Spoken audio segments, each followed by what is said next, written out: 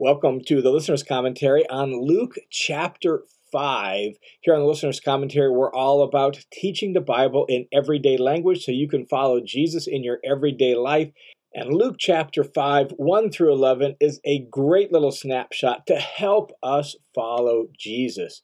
In the preceding section, it ended with Luke just giving a general statement how Jesus continued to teach, specifically in the synagogues, but how he was continuing to teach in the various towns and regions of northern Galilee. Here, Luke adds a specific example, a snapshot of Jesus, not teaching in the synagogue, this time teaching open-air style out by the Sea of Galilee. And here in this snapshot, Jesus' disciples are invited into mission with Jesus. Here's how it unfolds. Luke 5, verse 1 says, "Now it happened that while the crowd was pressing around him and listening to the word of God." So we don't know exactly where we're at. My presumption is near Capernaum, but we're just kind of got a brand new snapshot. And all of a sudden, there's a crowd pressing around Jesus, gathering around him and listening to the word of God, listening to him teach. And so now it happened that while the crowd was pressing around him and listening to the word of God, he was standing by the Lake of Gennesaret. The Lake of Gennesaret is just another way to reference the Sea of Galilee. The name actually comes from its closeness to the plains of Gennesaret at the northwest edge of the lake, up there around Capernaum. And so he's standing by the Sea of Galilee, or the Lake of Gennesaret, and he saw two boats lying at the edge of the lake, but the fishermen had gotten out of them and were washing their nets. The two boats, those of Peter and Andrew and James and John, we'll learn that here very shortly, and they're washing their nets, which means cleaning them after fishing. So this is presumably sometime in the morning, because you would fish, particularly with these kinds of nets, you would fish all night. And then in the morning, you would clean your nets, prepare them, put them away, be done with the work. And so it's sometime in the morning, fishing is over, they've fished through the night, they are now cleaning their nets and getting their nets all taken care of so that they'll be ready for the next night's fishing. Well, Jesus, verse 3, it says this: he got into one of the boats, which was Simon's, and so this boat belongs to Simon and Andrew, and asked him to put out a little distance from the land, and sat down and continued teaching the crowds from the boat. Now, in Matthew's account, it places Jesus teaching from a boat like this in the context of him teaching in parables. You can see that in Matthew 13. Luke doesn't focus on what Jesus teaches. In fact, the scene of Jesus' teaching is really just to set up what happens next. And so Luke doesn't focus on what Jesus taught, whereas Matthew does focus more on what Jesus taught on that occasion. But here, this is really just to set the scene for what happens next. So Jesus is sitting in the boat. He's teaching the people from the boats so that he can be away from the people and kind of use the boat as like a platform. And the people then sit on the hillside around the sea, and Jesus teaches them like they're in a little mini amphitheater. Well, once he's done, then Luke decides to tell us, here's what I really want to focus on. Here's what really happened.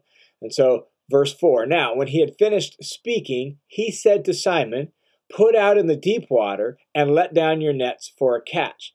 And notice that this command is coupled with a promise. Put out into the deep water, let down your nets. That's the command. The promise is for a catch. And the command is actually to Peter, it's singular, put out your boat. So he commands Peter to put out the boat, and let down your nets is actually plural, to the whole crew. And so he's assuming Peter and his crew are going to man the boat and put out the boat and let down the nets. Simon responded and said, "Master, we worked hard all night and caught nothing, but I will do as you say and let down the nets." Just a couple observations from Peter's response. First off, just note the word nets. There were different kinds of nets that were used for fishing in Jesus' day. And the word here refers to the large trammel nets that were used at night so the fish couldn't see the nets. They were attached to floats, and they required an entire crew to really set them up and to utilize them. These aren't like the little cast nets that would be used for daytime fishing. So we're talking large nets. It's going to take a lot of work, and they've already fished all night, Peter says, and that's why they're cleaning their nets. Also, another observation is that Peter uses the word master here. Not the word Lord, it's a different word. It's the word master, just kind of a general word for someone with authority. Pay attention to that word because there's going to be a shift as this story unfolds. And the other thing to observe from Peter's response is that it really appears to be a mild or soft objection, right? The fact that they're cleaning their nets when Jesus started teaching indicated they'd fished all night. Peter and his men are tired. It hadn't been a good night fishing anyhow, right? But since you insist. And so Peter kind of gives this mild, soft objection and says, all right, I will do it kind of reluctantly. I mean, we're the fishermen. You don't use these nets during the day. You're just a teacher, a rabbi. You don't really know what you're talking about, but you do have a lot of authority, so sure, I'll just do what you want. So there seems to be sort of a mild objection, a doing this with reluctance on Peter's part. Here's what happens, verse 6.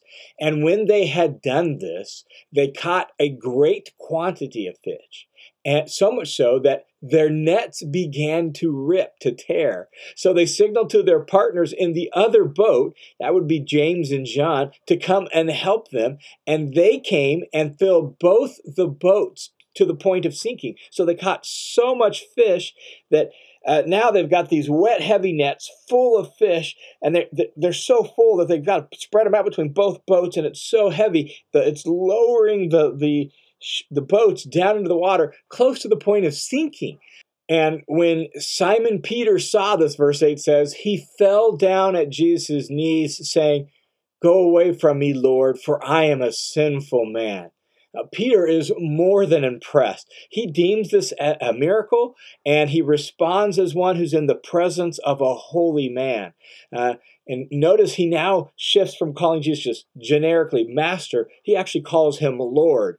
And his response here is reminiscent of Isaiah's response to the vision of the holy God in Isaiah 6, right? In Isaiah chapter 6, when Isaiah is given his vision of God, and holy, holy, holy is the Lord God Almighty, and Isaiah sees that, Isaiah responds by saying, "Depart from me, Lord, for I am an unclean man living among an unclean people." Well, Peter's response is very similar to that, and he recognizes this is more than just a man with authority. This should not have happened. There's no way we should have caught this many fish using these kind of nets at this time of day. No way. And so he is overwhelmed. Verse 9 says, "For amazement had seized him and his companions because of the catch of the fish which they had taken. And likewise also were James and John, sons of Zebedee, who were partners with Simon." So Luke's now introduced them to us. So we've got Simon, Andrew, James, John. They're all amazed. They're all overwhelmed by the catch of fish. I mean, they got a fishing business. This is what they do for a living, right? James, John, Peter, and Andrew, they've got a little collaboration in fishing. They're partners together. They've got a pretty good fishing business. They know fishing. They know nets. They know this shouldn't have happened, and they are overwhelmed. And Jesus said to Simon, "Do not fear." Remember, Simon is fallen down at Jesus' knees. "Get away from me. I'm a sinful man." And Jesus said to Simon, "Do not fear. From now on, you will be catching people." Peter had suggested that Jesus move away from him since he was a sinful man. Jesus instead reassures Peter that you're going to be fine, and actually invites Peter into his company of disciples and into mission with him. And notice that Jesus says catching people. Here in Luke, it's not just fishing for people, it's actually catching them. More literally, actually, catching them alive. That's literally the phrase here in Greek. And so just as Jesus had promised a catch of fish, so now he promises success in the mission he's going to call them into of catching people, bringing people into the company of Jesus' discipleship. So when they had brought their boats to land, verse 11, they left everything and they followed him. Jesus has called them to himself. He's called them into mission. He's called them into his company of disciples. And they get their boats finally to land, and they leave their boats behind. They leave everything behind, and they followed him. Luke doesn't go into detail of what was involved in the leaving everything. What about the practical affairs of life? What about their boats? What about their nets? What about their families, right? Peter's married. We know that from his mother-in-law. So what about all of that? all of those things were somehow involved. There's all these practical affairs, and Luke doesn't go into those details.